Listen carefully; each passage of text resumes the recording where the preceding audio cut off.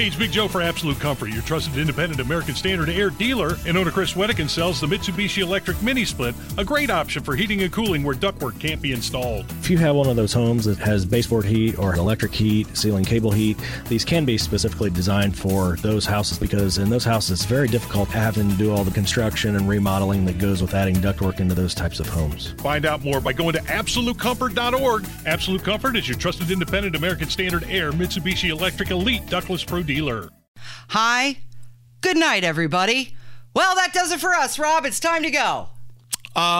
This was absolutely the most amazing thing in the history of ever. I could not believe in real time I was watching this. Like, take everything we talked about a couple weeks ago with James Siniak and the U.S. Senate debate here. Mm-hmm. By the way, he totally redeemed himself, and all that egregiousness has been washed away based on the fact that he went on Kennedy and used the Duke of Spindingburg. So we're even. Everybody should be even with Siniak. He totally redeemed himself. But take that and multiply this by like 20. And then when you factor in that, unlike a James Siniak, John Fetterman has spent a long period of time in public office. He has risen to the level of lieutenant governor. This looked like something you would see in a local township board race somewhere that was broadcast on a local public access show. It was, I mean, I didn't even have it on the template because I thought, okay, surely because of these interviews, you know, there's usually like one or two moments where he does something utterly ridiculous. Okay, we'll do that and go on. The whole thing in the U.S. Senate debate for Pennsylvania last night between John Fetterman and Dr. Oz, I could not stop watching it. I thought maybe there'll be 30 minutes and then I'll turn it off. The whole hour, I was glued to it. And not because of anything Dr. Oz did. Well, okay, so we're talking about the debate last night between John Fetterman and Dr. Oz. They faced off. It was their first and only debate they're going to have. It got pretty fiery throughout the debate. They talked about a lot of things, from abortion to inflation, the economy, fracking. It seemed that throughout the hour, Fetterman lost his steam. Well, he started out with "Hi, good night." Well, was there any steam to be had? I mean, he opened with "Hi, everybody, good night." Good night. Do we have that clip? We do. Let's take a listen. What qualifies you to be a U.S. Senator? You have 60 seconds. Hi, good night, everybody. I'm running to serve Pennsylvania. He's running to use Pennsylvania. Here's a man that spent more than $20 million of his own money to try to buy that seat. I'm also having to talk about something called the Oz rule, that if he's on TV, he's lying. He did that during his career on his TV show. He's done that during his campaign about lying about our record here. And he's also lying probably during this debate. He's lying probably during this debate. Isn't that what he closed with? Like his, but can we just play the first like 3 seconds of that this is how he came charging out of the gate. What qualifies you to be a U.S. Senator? You have 60 seconds. Hi, good night, everybody. That's all you need. Right then and there, you knew.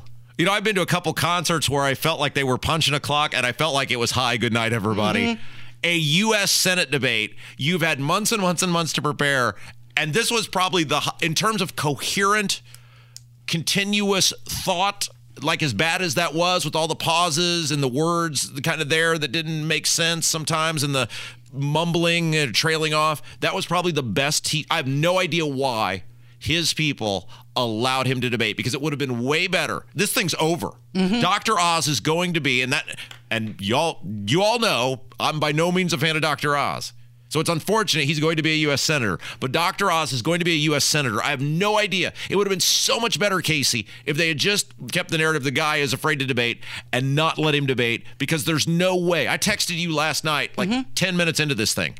There's no way any legitimately undecided or swayable person could have seen that last night and said, I'm going to pull the lever for John Fetterman.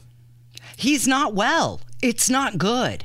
And a lot of people are saying that his family and friends should not have allowed this. WPXI released a polling right after the debate asking who won. 83% said Oz. It's over. Can we play the clip, Kevin? It's the clip on fracking, because I know, and I'm going to go a little bit out of order here. They were having an energy discussion. The whole thing is this thing on. So Fetterman was, because he is take away the stroke thing, right? Fetterman is wholly unqualified to be a U.S. senator because he's a leftist socialist lunatic. He was that his whole life before a stroke or anything else. And he was adamant, when it was politically expedient to be a radical left lunatic, that he was against fracking. Mm-hmm. And then in the U.S. Senate debate, where he knows fracking is such a big part of Pennsylvania, and the energy industry is such a big part of Pennsylvania, well, that ain't going to fly. So he backpedaled out of this. And so we've got two clips here, and we need to play them both because it's everything. Go. I do want to clarify something. You're saying tonight that you support fracking, that you've always supported fracking, but there is that 2018 interview that you said, quote, I don't support fracking at all. So how do you square the two? I do support fracking, and I support fracking, and I stand and I do support fracking. And I stand and I do support fracking. However, in 2016, he signed a pledge to ban fracking. And then in 2018, he was on a podcast where he said he did not support fracking. Every single message I got was asking to clarify your stance on fracking. Yeah, fracking. No, I don't support fracking at all, and I never have. So for years, he didn't support it, gets on a debate stage, changes his tune, and there he stands supporting fracking. If you have, I'm sure it's got to be on YouTube or somewhere, the full debate. If you have a free hour at some point, you must go watch this because it is completely unbelievable.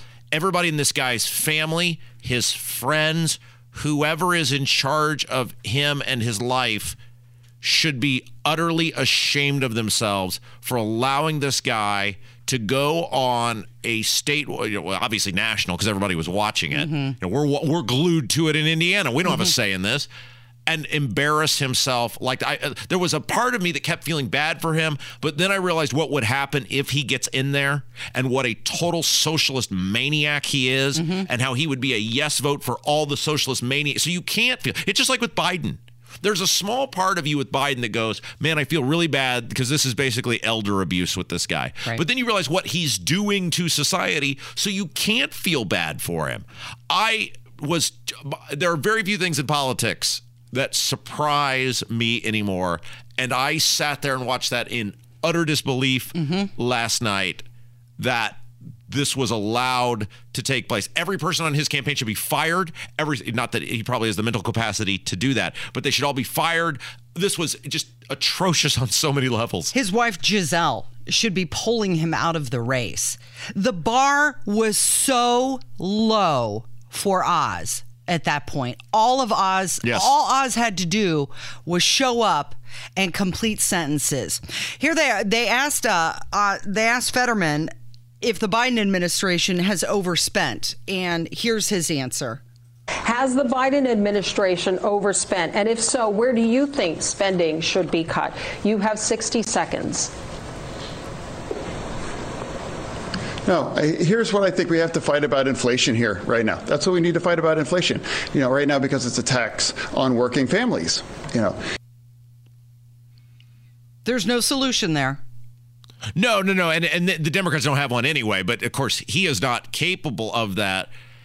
Again, I just can't reiterate this enough, that this was a sitting lieutenant governor who is a major party nominee for the United States Senate, and they allowed him to go out there like this. I mean, we could just do the whole show on this. I mean, the clip where he talks about chasing the black guy with the gun is unbelievable.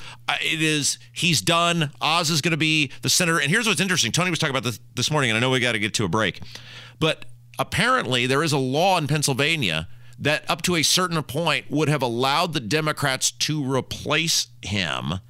And Connor Lamb, I think is the guy's name, who is a sitting congressman from, I believe, Western Pennsylvania, who Oz beat in the primary. They could have just replaced him. Mm-hmm. Well, everybody hates Oz. Everybody knows what Oz is. It's not like Oz is some guy who on his own was going to go out and win a whole bunch of undecideds.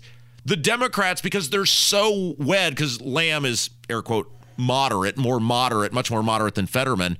They're so wed to radical leftism that instead of going, dude, this guy can't string 3 words together, you got to go and put this guy in and win the seat potentially. They stayed with this lunatic, and they're going to lose the seat. And this is liberalism right here.